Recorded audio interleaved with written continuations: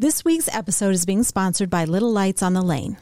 Little Lights on the Lane is a wedding and event venue surrounded by the Cedars Edge Golf Course, 15 minutes from Iowa City in West Branch, Iowa.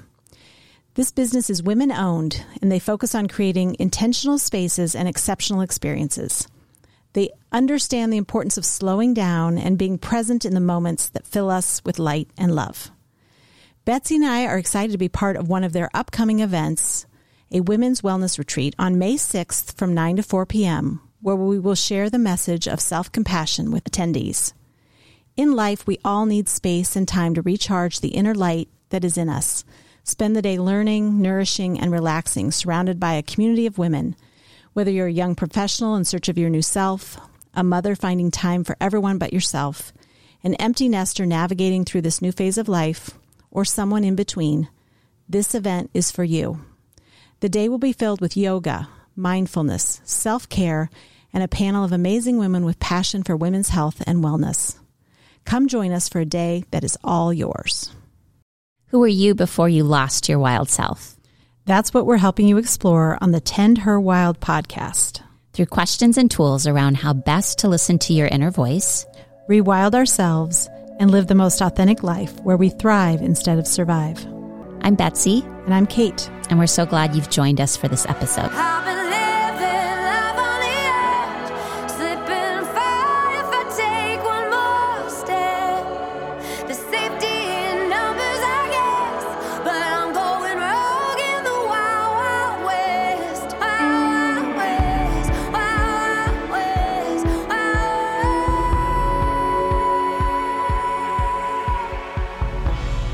Hello, Tend Her Wild listeners.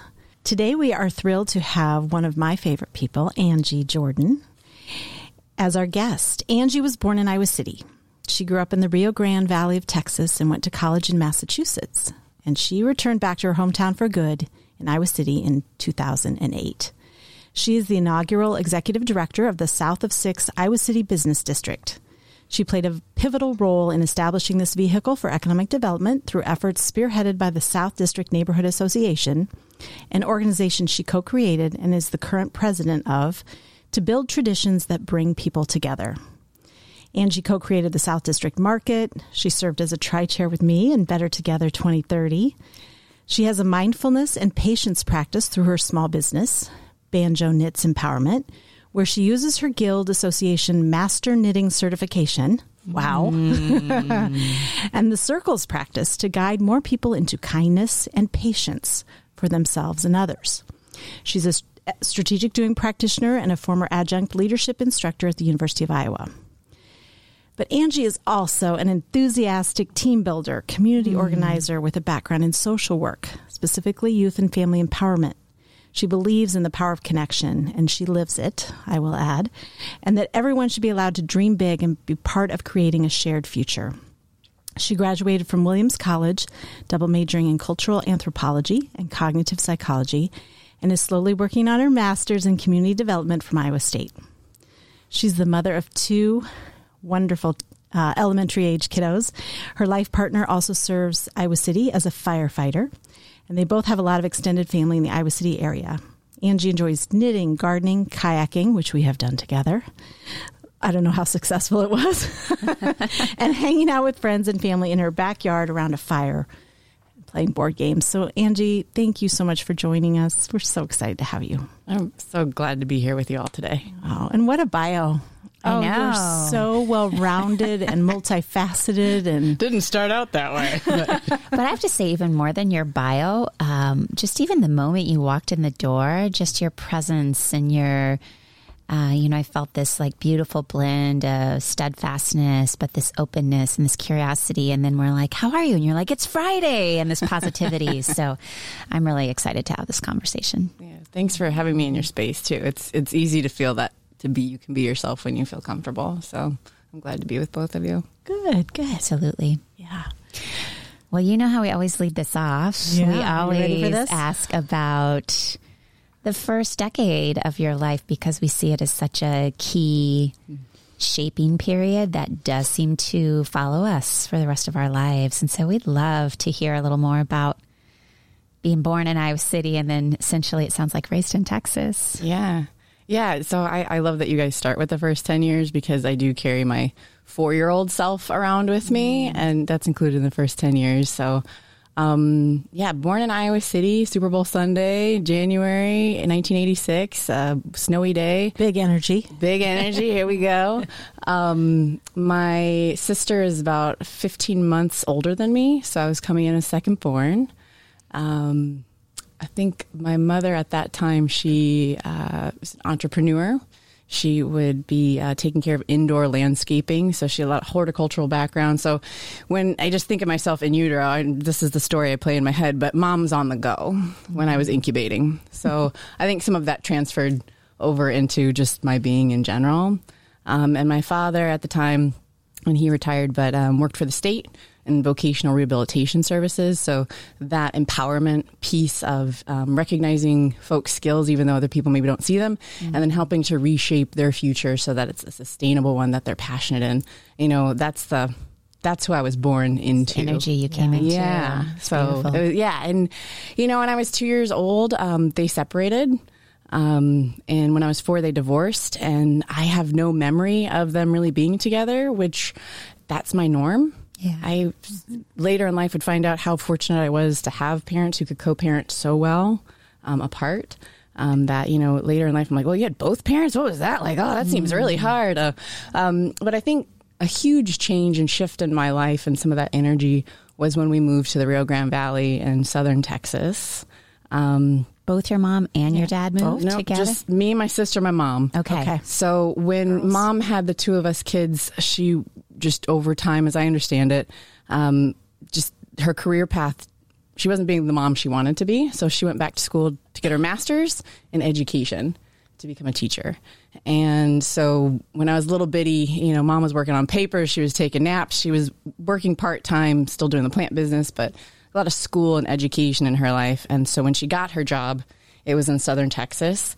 And we moved down there when I was 8. And I'm one of those people, I think at a very young age, where you just love really hard. So some of those ties to this area, even at 8, like that was hardcore to hard sever. to move. Yeah. So a lot of, I think, new, exciting energy to explore a part of the country we'd never been in. Girl power, a lot of girl power growing up. The three of you going out there. Oh, yeah. I mean, that if we weren't already going to be in this life together, from then on we were. And we're moving significantly closer to my abuelita, who lived at the time in Mexico. So a lot of like generational, cultural. And would that be your mom's mother? Okay. And she would later move up to where we were at in Texas, and just this force of women. And I think there was this, you know, sever of who I was origin-wise when I left Iowa. So having the energy of excitement and adventure, and that to me is my mom. She's still like that today. But also, you know, missing Iowa City. Yeah. And your dad stayed in Iowa. Stayed. He remarried. I got another mom. I got a stepmother and a stepsister, which I'm huge with family. I don't care if you're related by blood or not. I think it's definitely a gift to have. And so Dad would come down and visit us a few times a year, and then we'd spend a chunk of the summer up in Iowa City. Back in Iowa. Yeah. So there's a lot of traveling at a young age, which I think you learn a lot of skills. Yeah. At a young age. Again, the bonding with my sister, when you travel with somebody, you kind of create a whole new... So she and I continue to be very close. But traveling and being in transit, using the bus system, trains, automobiles at the age of 9 and 10, sometimes on our own.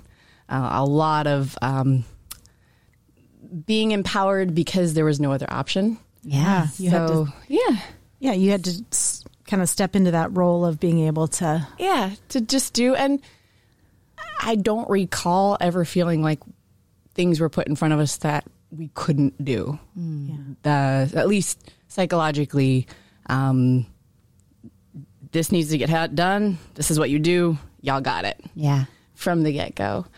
So that, I think, is part of why I truly believe anything can be done.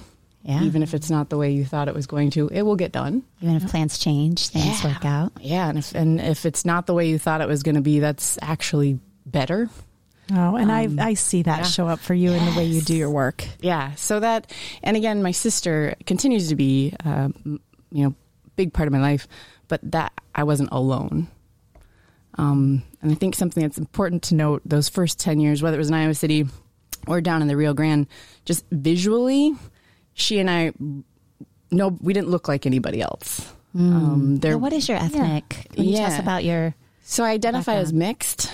I stay vague in general because I think that's who I am. But if you wanted to get into like genetics, a quarter Mexican with a lot of like Spanish and Italian coming from there, but also big chunks of Irish and like Scottish in there as well. Of course, there's some African American in there from my dad's side, but his family was mixed too with a lot of German. And then there's some Japanese and Indonesian mixed in there from a few generations ago too. So when people would ask, like, what are you or what is your lineage? I'm like, hi, I'm Angie. It's probably just easier to start there. Yeah. And that, again, that identity thing. I feel really curious about that because I love how you have embraced all these different,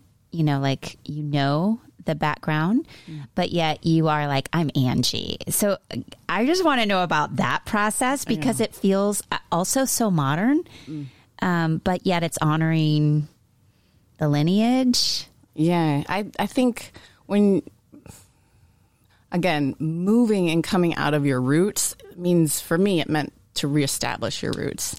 And at a young age, witnessing my mother and my sister doing the same thing at the same time gave me permission to be whoever I wanted to be, quite frankly.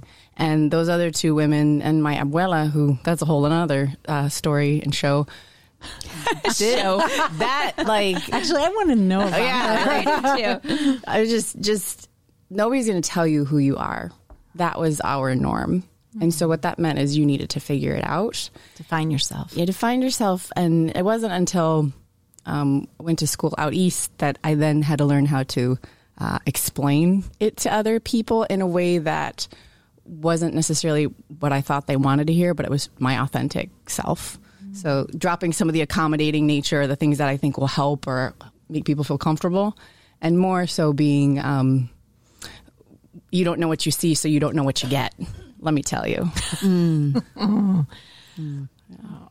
Beautiful. Okay, we do have to talk about Abuelo. I know. So you get down there. When you said the story, I was like, ooh, that's curious. Yeah. What was it like to come? Because did you see your grandmother much in your first 8 years? Oh, yeah. So you're already close to her. Yes. Okay. So again, I think when my parents, again, this is my memory, my story I tell myself, but when my parents split up, I feel like we saw Abuelita a lot more, that she would come up from Mexico, for a week or so, and then over the course of time, maybe it'd be 2 weeks, maybe it'd be a month, maybe it'd be 2 months. And you always knew when she was there because you'd walk into the outer part of the apartment where the hallway was and you could just smell her enchiladas or you knew she was there. And I think too, she was just one of those people, for me anyway, that we just had a lot in common. She taught me how to play poker, and my mom would be like, hey, you can't have a 7-year-old stay up till midnight playing penny poker, and why not? Like, I'm beating her. So, and she's beating me. So we have to stay up until we finish, so she had this very she treated me not like a child. And I wouldn't say a friend either, because she taught me a lot of etiquette, how to sit, what spoon to eat, what people will think of you if, some of that stuff that I don't know that I would have gotten otherwise. Yeah. But her background, she came from upper class Mexico City. The idea of her marrying and moving off to Ohio with Güero, lower class. I mean, just very taboo. And I remember her telling me, she's like, I didn't become a citizen until after a lot of my family passed away because it would have broken their hearts to know that she became an American citizen, but after way later, later because of the challenges it would have created in her family. Interesting. So she came to Mexico, or she came to the United States not knowing English. So she's self-taught. She had 4 kids, in the 50s and 60s, and she's just kind of a badass. Sounds like short stature, but she was. She could put my sister, who at the age of 14 was 6 foot tall, she could put her in her place, like with couple words that we didn't always understand what they meant, but you did. So just one of these women that was grounding, but accepting, I think, and present. So you had a lot of like strong, powerful, almost this wild woman archetype from day one. Like they were around you, they were pivotal for you, modeling for you. Yeah. I'm just so curious about how, I mean, clearly that's helped create the woman you are today. Yeah. It's also made things challenging in my understanding of men. And just like, you didn't have men around you probably, huh? Not a ton. My dad, when we did spend a significant amount of time together when we were together, every week we would call and talk for like 2 hours every Sunday. He was the man, even though he wasn't, physically there. He wanted to hear my poetry. He wanted to hear about like, what happened in art class. And he was my like cultural fellow. Mom was very survival, like 10 days until payday, we got to use our Texaco card to get the groceries, but make sure you fill up the gas tank. But, can I borrow $20 from Angie? And, so like it was very day to day with mom. But dad was that kind of dream big and just this big black man from northern Texas who came to Iowa in the late 60s and played football for the Hawkeyes. Oh, wow. Very athletic and huge on like, you get your education and nobody can take that from you. Was in the Navy. But was a soft kind of artistic, like brought that out in you, which is a really beautiful balance. Mm-hmm. History too. He was all about, you have to know where you come from. You have to know your people. You have to, and in that he was talking about like black people. Yeah. So dad was this very reflective, gentle, from afar. But also when I was with him, spoiled me rotten, so like around really strong, powerful women and around very tender, kind, attentive man, singular man in my life. So, you go out into the dating world and you're like, can you actually change a light bulb? I've never seen a man do that. I don't know. I'll do it for you. Prove it. Yeah. So, I mean, I had a lot to learn in relationships that I didn't get from witnessing modeled.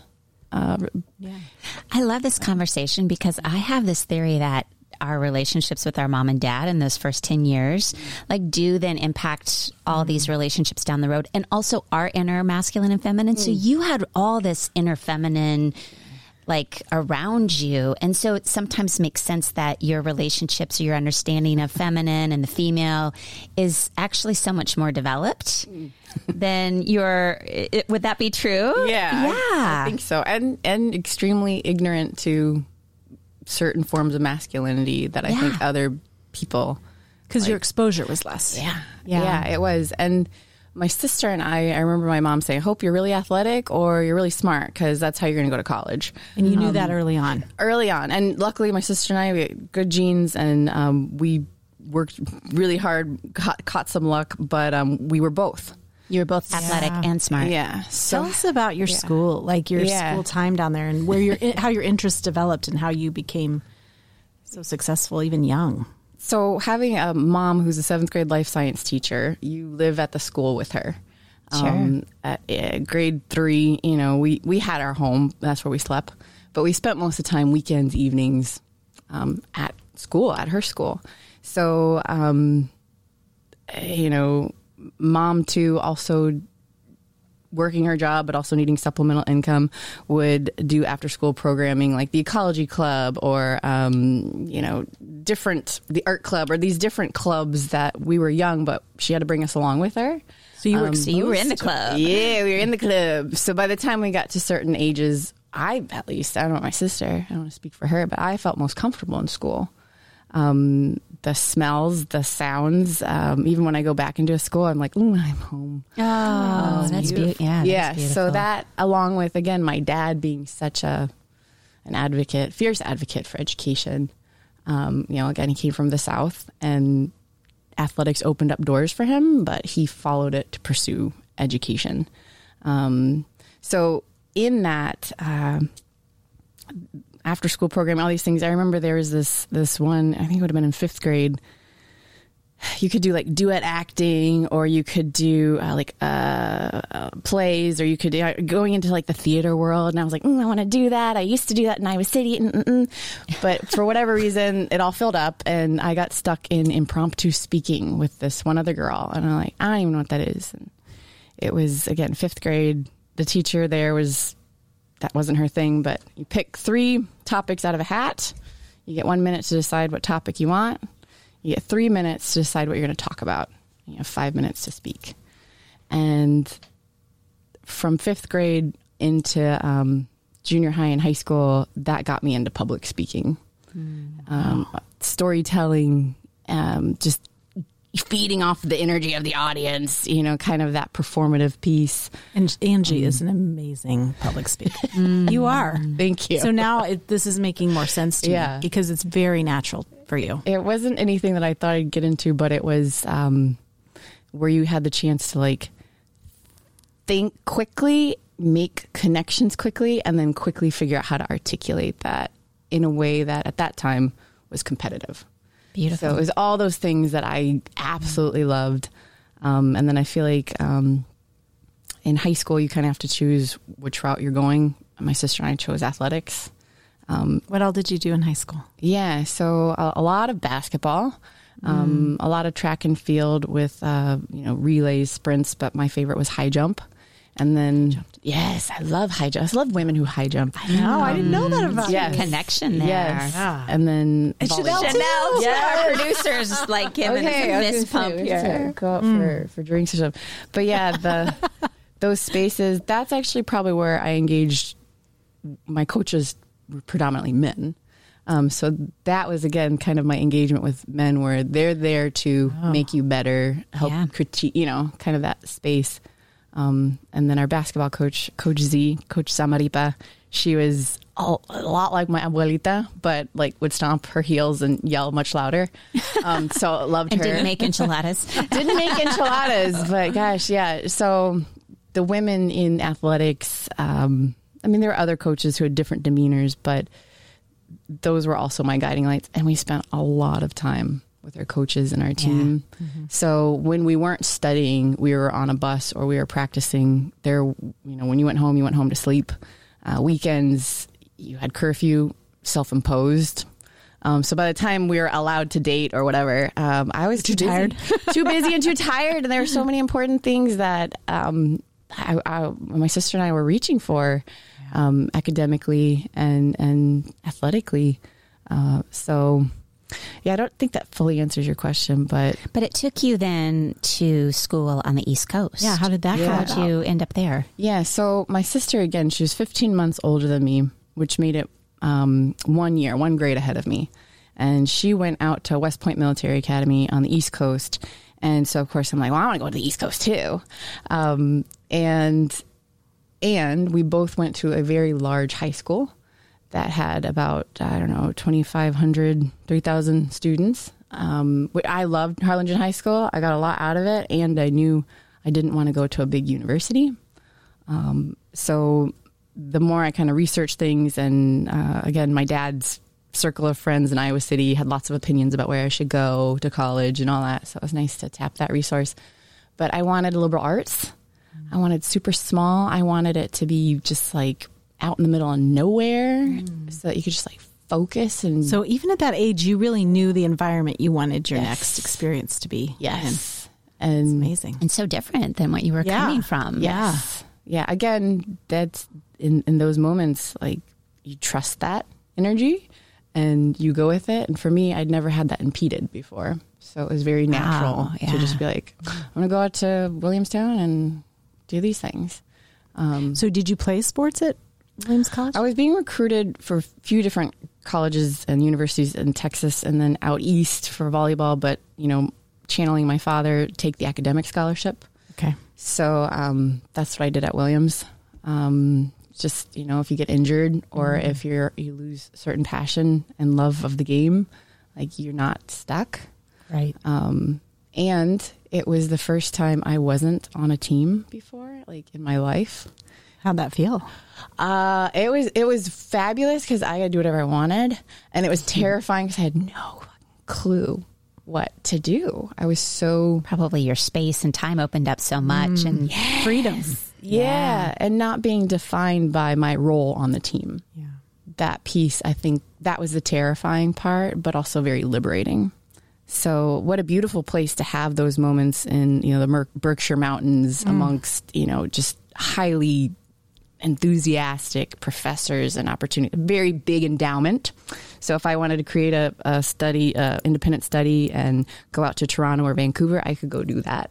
And I did. And so I was very fortunate that Williams saw something in me. And I squeezed him for every penny. And I also, I stayed connected, as you should, and I give back how I can. But I won't lie. Williams College just made me continue to believe that anything and everything's possible.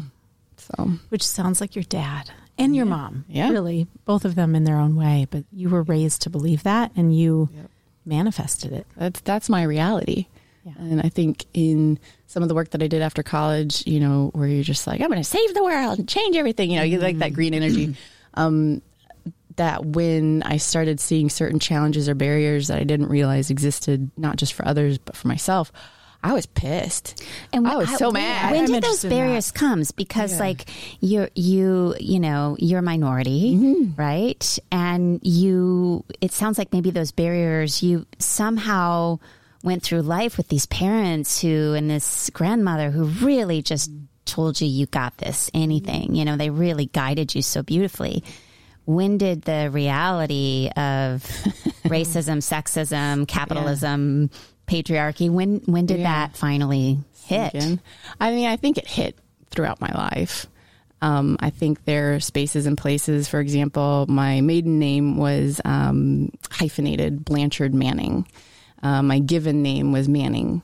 When my parents divorced and my mom had custody of us, she went down to the school to pick us up for, I think it was a doctor's appointment. She's taking care of her children, as parents do.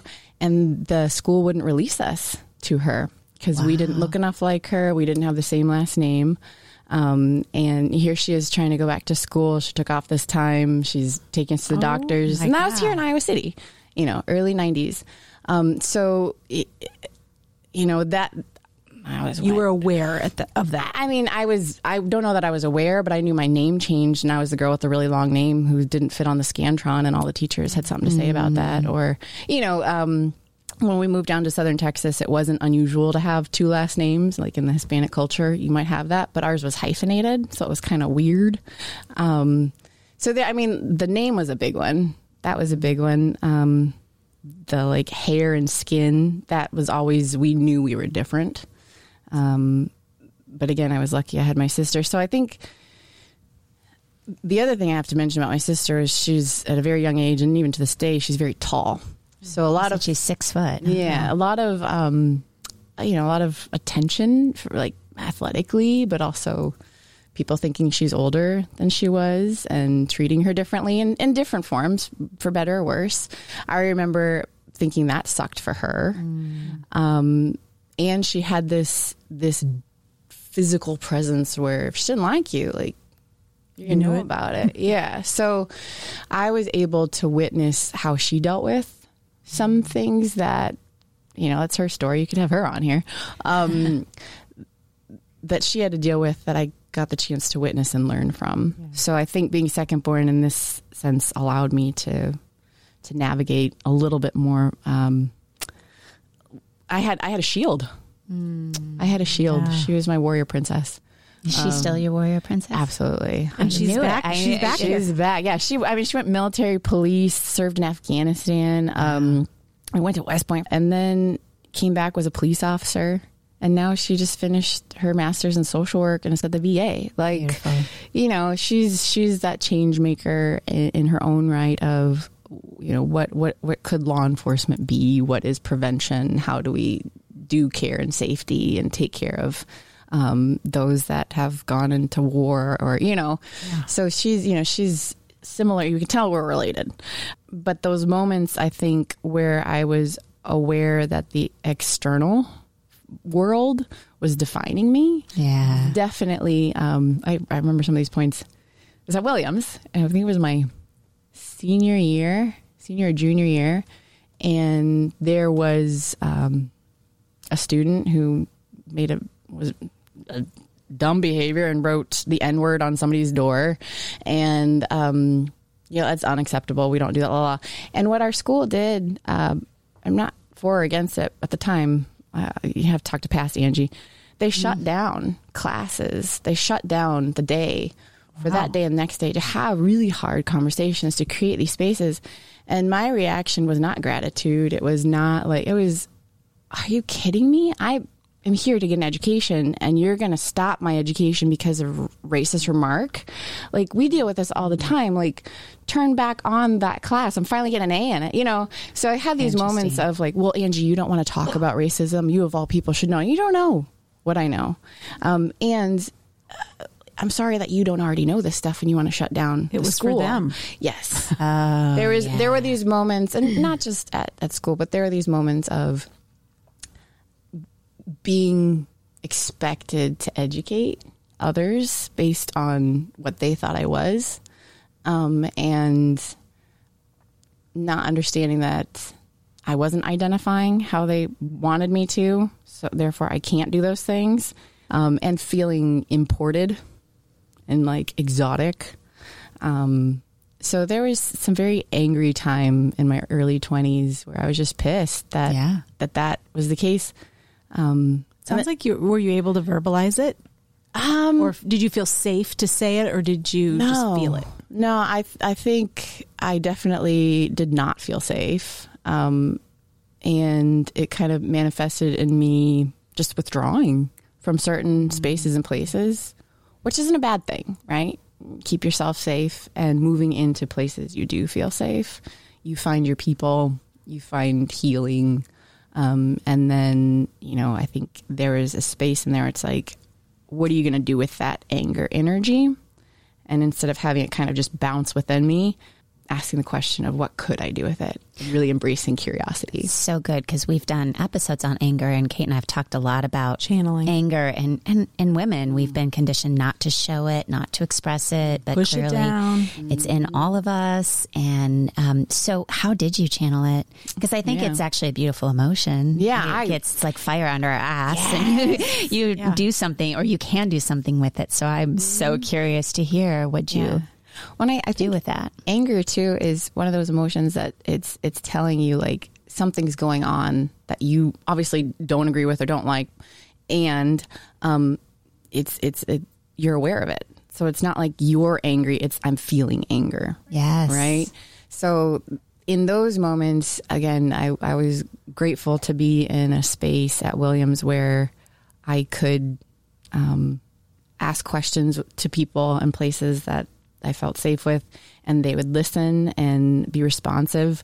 I could explore and create just things to sort of engage that anger.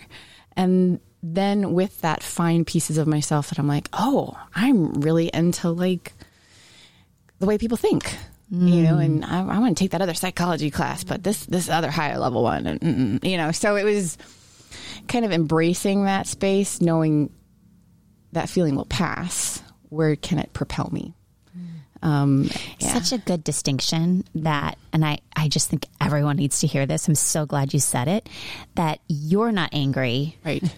Anger is just moving through you, right? Yes. Because we can then get labeled as you're the angry woman, right? Yeah. Versus that I'm experiencing anger, it's moving through me. So thank you for like reminding all of us. It is such a good point. It's so powerful. And I think too, like, I don't know, I'll just say it out loud, but like, when you're angry or you're sad or there'll be times I'm like, why am I feeling this way? Or what, trying to figure it out.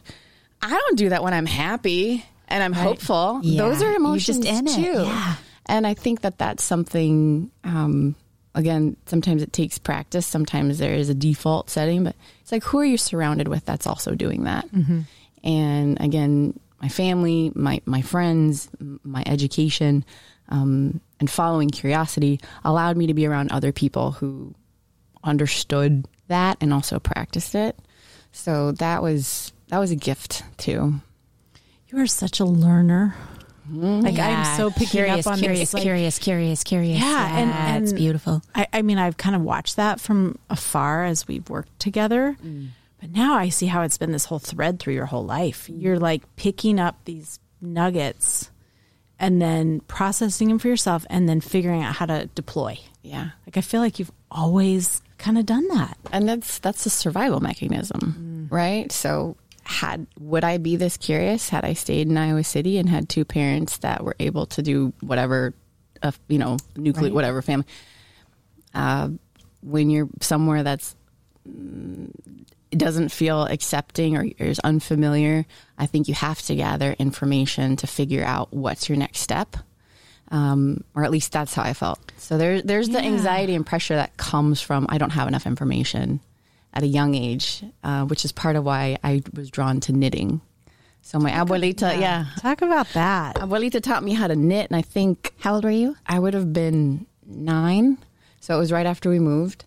And I think part of it was just recognizing some of my anxiety and loneliness. And here, I'll teach you a skill, and you watch too much television anyway, So my sister was taught to crochet. I was taught to knit. And when abuelita was around, we were supposed to be doing something. But I remember I still have my knitting needles, metal blue size 8 needles, and this kind of muted blue yarn. I still remember the way it smelled because it smelled like her. She'd work on it when I'd make mistakes, so it had her perfume in it.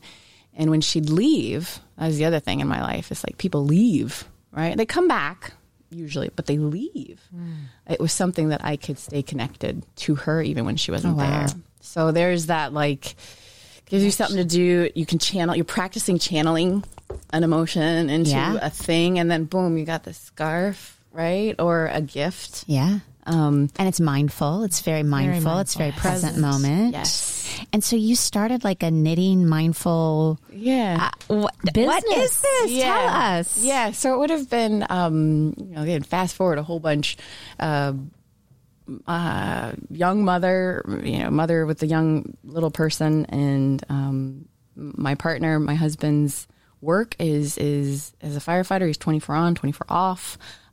He has a 9-day week, so it doesn't align with the typical world.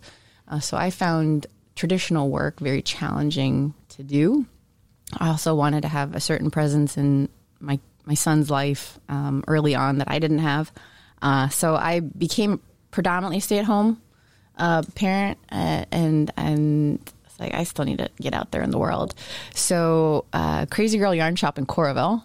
One of my friends had quit her job at the county and was like, I'm going to go work at a yarn shop. And I'm like, wow, that's amazing. So I'd go sometimes swing in and hang out with her for a little bit. And she's like, you could, you ever thought of teaching classes? I was like, but there was that I want to get out of the house. I want to create. I'm feeling this anxiety about where's my life going. And so the idea of being around more knitters and expanding the circle of knitting in the world, so that there are more of us to be together, made me stop vibrating. Ooh. It gave me calmness. So the anxiety started to slow down. Yeah. You were not only knitting, but you were in a circle. Yes. Of others. Women. Yes. Yeah. Which is I don't want to assume there it's women. Were there predominantly women. But that's what you were doing as a child. Yes. Yes, it brought me back. Your sister, your grandmother. Brought me back to you're safe, you belong here, and you have a role. You have something to do. That's the gift of your grandmother, isn't it? Yes. And that's something that I don't know her journey into knitting. She's since passed, but I do. I have a lot of her knitting needles. I have her, some of her patterns. I have things that she's made, and there's this ancestry I can tap. Yeah. Physical very things. tactile. Yes. I belong, and I'm part of something. And I think that in the community here in Iowa City and in the South District neighborhood, and these places where folks, it's a transitory place, or people are disconnected. How do you get them to stop vibrating however their vibration is? Yeah. So that there's not necessarily a calmness, but a stillness to engage. And then I feel like sometimes we try to engage people and that's disrespectful if they're not in a place to engage. So how do you create these spaces for them to choose to open up? And then when they do open up, right, how do you engage in a way that is loving, that is vulnerable? So that it's like you're coming into a space, I'm going to show you how to knit, but you're actually going to teach me how to better teach somebody else because I've never taught anybody like you how to knit. So I'm going to learn something here. Curiosity. Yeah, that curiosity and figuring out the puzzle pieces. Like she's a lefty, but she goes right, but she likes to hold her yarn this way and she's been taught that's wrong. I'm like, I'm going to show her that's hers, and started doing knitting classes, offered more, and then kind of home ec workshop. This was sort of, they had just, one of the partnering founders of home ec had moved away. And so that was predominantly the knitter. And so I'd come in because Crazy Girl Yarn Shop had closed down. And I'm like, hey, Cody Josephson, could I teach classes here? And she's like, oh, perfect. We don't have anybody teaching classes. So a little of that was luck. And spent a lot of time at home ec workshop teaching knitting. Yeah. I love how I reflect back when we first met and I knew there was this knitting piece of you. And I now have such a better understanding of like where all of that comes from and how, I know that's part of you, but I didn't realize that the connectivity of that skill set with how that plays out in you deploying your skills. Yeah. Every day we're knitting. The fabric of the community. Every day. Yeah. And then you get to learn how to wash the wool, how to dye it and brush it and process it and then spin it and then knit it. So, it's not just the knitting skill. It's actually how do you create what you're going to then use. And you have to be vulnerable to go there and learn how to, and you have to save up your money to buy a spinning wheel. And, but I am, for the record, I am a process knitter. I'm not a project knitter. Beautiful. So I... Brings the vibrating down, right? It does. I love that phrase so much. There's also no expectation. No expectation. And I can't mess up because I'm knitting to knit. I can correct errors if I want to. But if I decide to knit something and then take it all out, that also feels really good. It's like it's the journey, the process, not the destination. 100%. But what I'm curious about, if you're a process knitter, does that mean you're a process lifer? Because I think that's so good, right? It's like, it's not about the end result or there's some goal point. It's just like, I am here, I'm in the moment, I'm in the process. Yes. And that's it's like such a bigger theme for life. It is. And that's, I think, again, I think for some people it kind of freaks them out or makes them uncomfortable but at the same time, there's a lot less pressure when you're in the moment, when you let go, right? When you let go. So much less pressure in the moment. And we need more people in the moment. Right. It's, and you're most vulnerable in the moment. In the moment. So again, how do we have more people be brave to experience vulnerability in a way that's positively and reinforced after they're vulnerable? Because I've seen plenty of people who've been vulnerable who have... Then get shut down. Yup. I mean, I'm not acting like it hasn't happened to me or that I haven't done that to somebody, 100%. Yeah. That's where resiliency comes in. Mm-hmm. And the more you do it, it's a muscle. The more you do it, the more you're like comfortable in vulnerability and you're really uncomfortable when people have it all figured out. You're like, right. They're vibrating. They're vibrating. I'm feeling them. I feel that with this podcast. Yeah. For us. Yeah. It's been practicing vulnerability, just doing this for us, using our voice. Yeah. And then being in the company of other amazing women that are willing to also be vulnerable because it's easier to be vulnerable to collectively. Yes. Mm-hmm. And more people, I mean, you guys are reaching folks, you're normalizing it. Yeah. I think that's the piece that's so powerful. Right. Is when it's around you, just like when I grew up with all women who were like, oh, you'll figure it out. Now you're going to figure it out. And that becomes normal.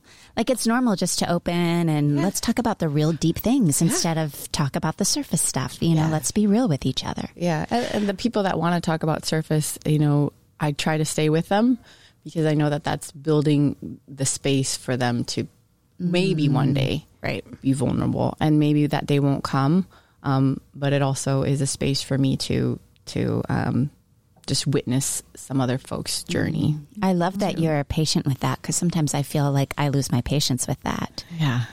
So I really A lot of appreciate breathing. that. You do yoga. I appreciate that you're like, I'm willing to stay with the people who can only be at the surface. I really honor that You are you're a working patient person, Yeah. Angie. Well, You're a knitter. I was going to say, you practice it. You get good at it. Okay, let's just catch everyone up too, because at some point here you fell in love and you came back to Iowa City. Yeah. And you had these You had some amazing kids. children. How did you meet Jason? So out of college, again, thinking you can change the world in like a day, started up a belief. You get Tomorrow college. I will solve this. Yes. Was hired to start up a countywide mentoring program for kids who had parents in prison and connect them to Iowa City. I'm like, easy peasy. I love Iowa City. Kids from prison. I've done some internships with kids with prison. Like, this will be it. But you're still on the East Coast? So on the East Coast, I did have some opportunities to engage with that. But when I moved back to Iowa City, back in Iowa City. yeah, back here in Iowa City. Actually moved back to Iowa City to reconnect with my father. Okay. So that was I didn't have the job yet. He was like, come be here. I was like, I don't want to hand out, And he's like, come, live with me for a year, and then, you can move on. So that was a very intentional move back. And the mentoring program was so much fun. I was hired to get kids excited about Iowa City. And at that time, I thought maybe I'd go into social work or education. So a lot of my practicums and experience was with kids. And then I saw like these dark little pieces of Iowa City that were like not cool. And it wasn't with, again, my work was with children. It was with children. These spaces these expectations for these children and their families, and yet they can't say anything. Or else there's repercussions, or they don't know how to express. Or when they do, and they do a really good job, they're with somebody who has the power dynamic that they shut them down. It expels them from school. Mom has to take this time off work. She loses her job. I mean, you just see that and you're like, that sucks. And that's happening here. And you had such a elevated view of this city and this town, right? Yes. Like it was on a pedestal for you, and you came home and you're like, oh my God, there's a shadow side to Iowa City. It was light in the dark. Heartbreaking. Yeah. It was. But reality busted. Like it's reality. That's right. Everything is light and dark. That's right. And so those moments of, again, believing that Iowa City can change and evolve, witnessing it to this day. I love my Iowa City just as much as I did. I mean, it's still on my pedestal. Even though you know their shadow. That's the healing piece, right? And I engage the shadows. Like, we don't even have to shine a light on it. Go into it. Yeah. Go be in the darkness, and see how you're part of that problem. So that Iowa City's always been a safe space to explore your own darkness too, because there's more light here. The people, the things that come through, you won't be there long. Well, and the curious part of you, I think, is attracted to the curious part of a college town that is like, I'm not going anywhere. This is my forever home. But yeah, that world brought me into recruiting mentors. So looking for seeing that a lot of the boys on our wait list, even though we had activities for them to do and their families connect as resources, they weren't being matched with men, and their families wanted them to have a male mentor. So I stumbled upon at a block party on the corner of Cross Park Avenue and Broadway Street, which is near where my office was at the time, and their firefighters were there at the block party, handing out stickers, and everybody loves firefighters. I see where this is going. And I see what I see is I see what I see. I'm like, his name is Jason. Yeah, I see 3. Well, I didn't see him. So this is he might tell a story differently, but I see 3 firefighters who have 24 hours on and 24 hours off. Those 24 hours off they should be spending with my boys in the program. Like, there's 3 right there. Like, I found them, and there's more of them. Wait, how many are there? So I got very excited about finding these men who already had kind of this positive context about them. People love firefighters, right? Heroes. Yeah, they're available. They're here at a block party. Like, they're here. So Only one of them gave me his contact information, though. The other ones just kind of blew me off, which is cool. And that was Jason, and he helped me start a boys group for kids who were 13 to 18. Did he really just want to date you, and that's why he... For a year. For a year, you did this Yeah, together. he was like, I took you long enough. And it wasn't until one of my coworkers, Talia Meidlinger, she was getting married. They just passed the bill, and you can. And she was like, Angie, I want to invite you, but your plus one should be Jason. I'm like, Jason? No, that's my Thursday boys group leader. Like, no. She actually told me that story. Yeah, and she's like, no, it should be. So it's her fault we're married. She pushed. She saw it. She did. And when we went to, fast forward a little bit more, when we went to get our marriage license, she was our witness.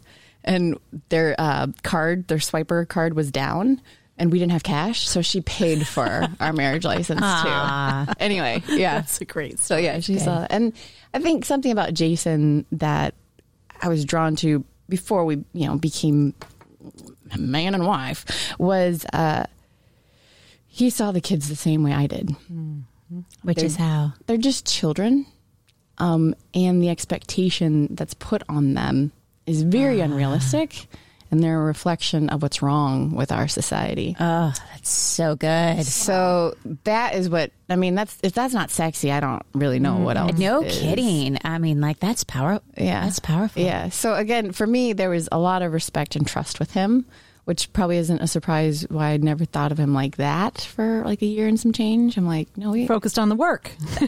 yes, we got work to Shared do. value. and- So he also is coming from, he's 22 years into firefighter here in Iowa City, and he sees people at their worst, right? Yeah. He sees some really hard things. So certain injustices he's not going to be quiet about, and he's also going to put time and effort into. And tell him otherwise. Like, just go ahead and try. That's one of my people. Yeah. Got it. So let's get married. Yay. Okay, so there's a sticker on your water bottle, Yes. south of 6. And I know this is your third baby because you have 2 human babies, right? The third. I do. This is the third baby. Yes. So Tell us about this south baby, of 6. This baby was conceived by not just by myself, but Marlene Mendoza, Tasha Lard, other champions within our neighborhood. But it's a business district for our south side of town, and it was born out of grassroots neighborhood revitalization. The neighborhood wants and continues to want a thriving, a fun, a safe, a place where you belong, and we didn't have a business district to help with that. So for 2.5 years working with like Nancy Bird and Midwest One, and really educating folks and commercial property owners on that side of town of what would it mean to tax yourself. This is not an easy sell. Yeah. So yes, you are putting the first investment in. And what you get out of that is to leverage other resources, whether it's financial or otherwise. But you are held accountable to make the first investment. And when you do that collectively, you get to decide what the improvements are, not somebody outside of you. So it's very empowering, right? Kind of a rough time to be selling it at the beginning of a pandemic. Yeah. COVID relief.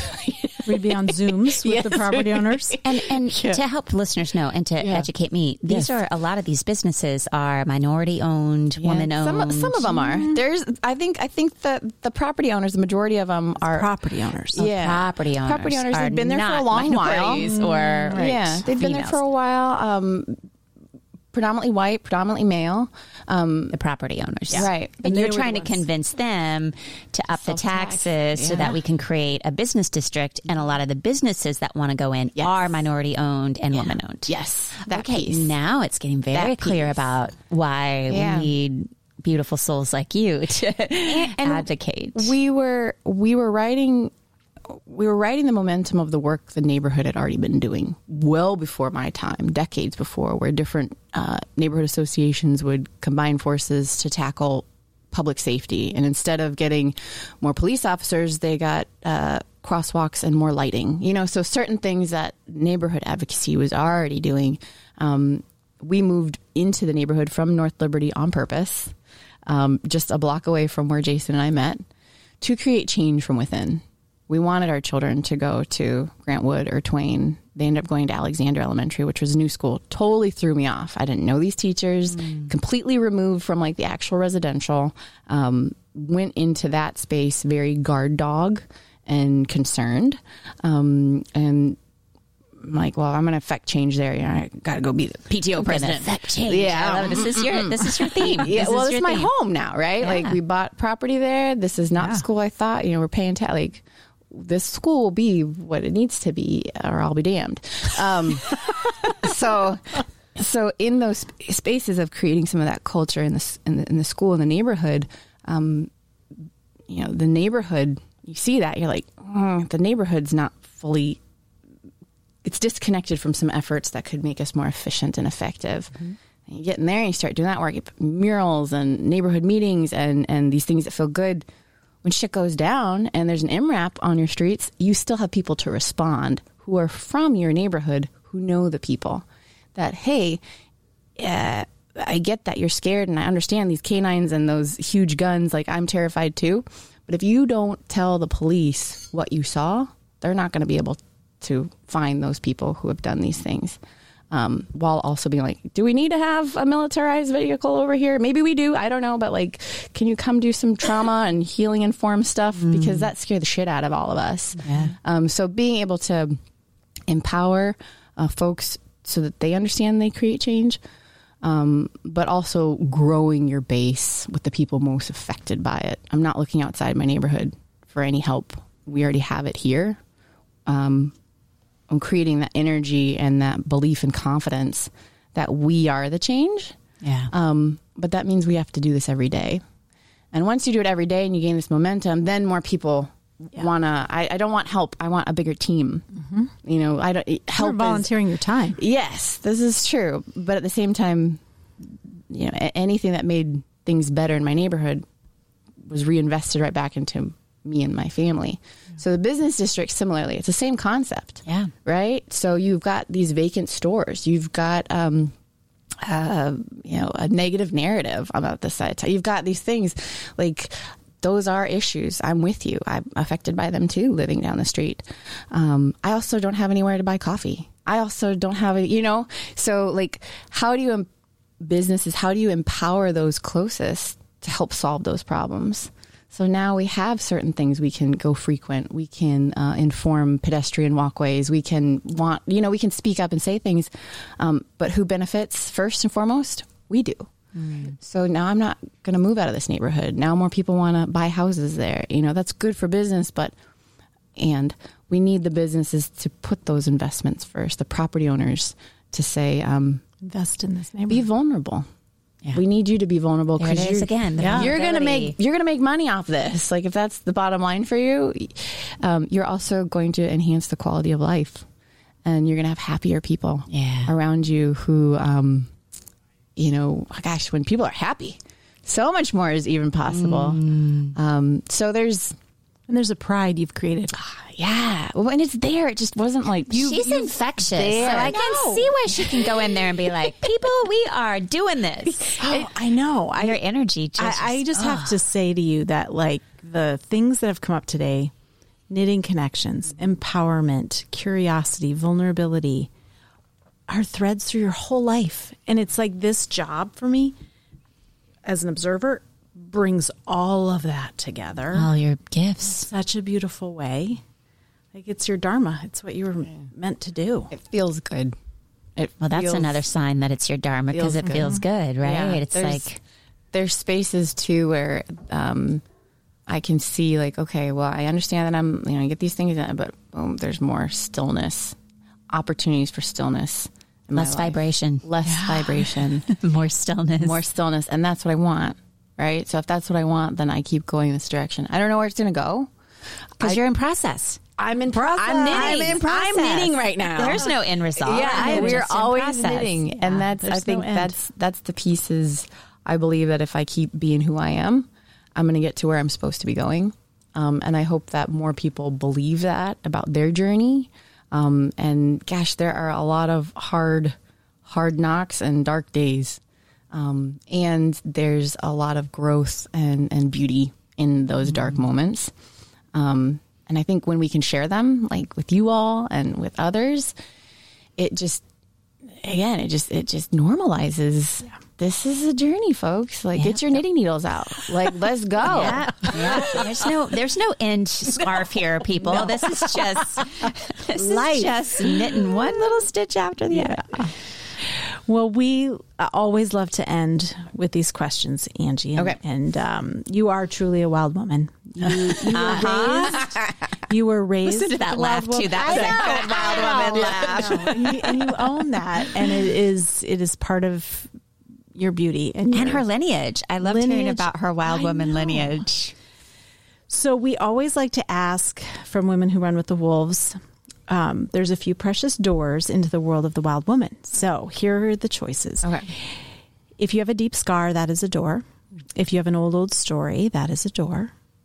If you love the sky and the water so much you can almost not bear it, that is a door. Or if you yearn for a deeper life, a full life, a sane life, that is a door. Yeah, I think all those doors are there, right? I think mine probably is the scar of not knowing if I belonged. So my door is definitely a deep scar that I will continue to heal from. Yeah. And I'm grateful to have, and it sometimes sucks to carry. Yeah. But that's my door. Yeah. But that sense of wanting to belong has sort of led you to believe so much in community, and then your whole piece about vulnerability. Yeah. I mean, that's all that work of Brene Brown and vulnerability, right? Yes. Wholeheartedness. Yes. That's what helps us create a sense of belonging. So you are totally on the right track. Yeah. And you got to show off your scars. Yeah, yes, we all have them. We all have them. And your stretch marks. Battle scars. Like everything. Just let it all hang out, y'all.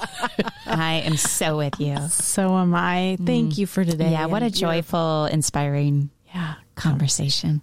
So Angie, share with listeners before we go just some of the upcoming events in the South District and where they can connect with your work. Absolutely. So in the South of 6 Iowa City Business District, we've got lots of stuff coming up. We've got a 6th annual Team Up to Clean Up, which folks can come throughout the neighborhood, but also in the business district to clean up, plant flowers, pick up trash. We also have some Lunch and Learn series, Down to Business Lunch and Learn series for entrepreneurs, small businesses, aspiring business owners. Then we've got this launch party, which is that? Yeah, I'm so excited. Okay, so it's going to be May 13th, which is a very busy weekend, but it's from 2 to 5. It will be in front of kind of where the post office is at in Iowa City, in the parking lot there in front of the new South District Market, and it's a celebration. You know, we're the newest business district in the state of Iowa. We want you to come sing and dance, and we'll have a bouncy house and free face painting and food, and then you'll get your bingo card, okay? And on the bingo card, you're going to go all around the business district and get your little stamp, maybe play some carnival games, but go into the stores. Yeah. Come back. There. Yeah, come back. Put your name in a drawing, but come celebrate with us. So 2 to 5 in the Pepperwood Plaza, south of 6, May 13th. And then catch all the diversity markets this summer. Yes. It'll be in June and July. July, we'll start July 8th, and it'll run through August 19th, Saturdays from 3 to 7. And again, that will be in that parking lot area south of 6. Pop-up vendors, predominantly underestimated population of entrepreneurs. So come shop local and empower people. Yeah. And these events are really something to see and to meet people and to see all these businesses that are happening that we may not know about, and just you've created such a community with those with this event that you got to come. Pick a Saturday and come. Yes. No, thank you again for having me on the show. Thanks, Angie. Today's episode is sponsored by Kate Moreland Coaching and Heartland Yoga. As a coach, I am an advocate for authenticity and well-being for individuals, organizations, and communities. Through my coaching work, I like to help you connect to your authenticity. Whether you're an individual, a leader, or an organization, your creative power lies in your authenticity. Doing the work to understand your strengths and acknowledge the patterns and rocks that are in your way is the path to well-being. Whether it's your career or your relationship with yourself or others, transformative change begins within. You can reach me at katemorelandcoaching.com. Heartland Yoga has been in business for nearly 15 years. I founded this studio with the intention for it to be a safe place where people could come and heal. I also knew that I wanted a business that fostered community and connection. So if you are looking to deepen your yoga practice, heal from physical, emotional, mental wounds, or simply connect with people who are like-minded, Heartland Yoga is a place that we would love to welcome you into, whether it's online or in person. You can find out more information at www.heartlandyoga.com. And now the amazing singer-songwriter Lissy Morris with Wild West. Thanks for joining us today. If you like this podcast, please subscribe, rate, and review. Come back and rewild with us again next week.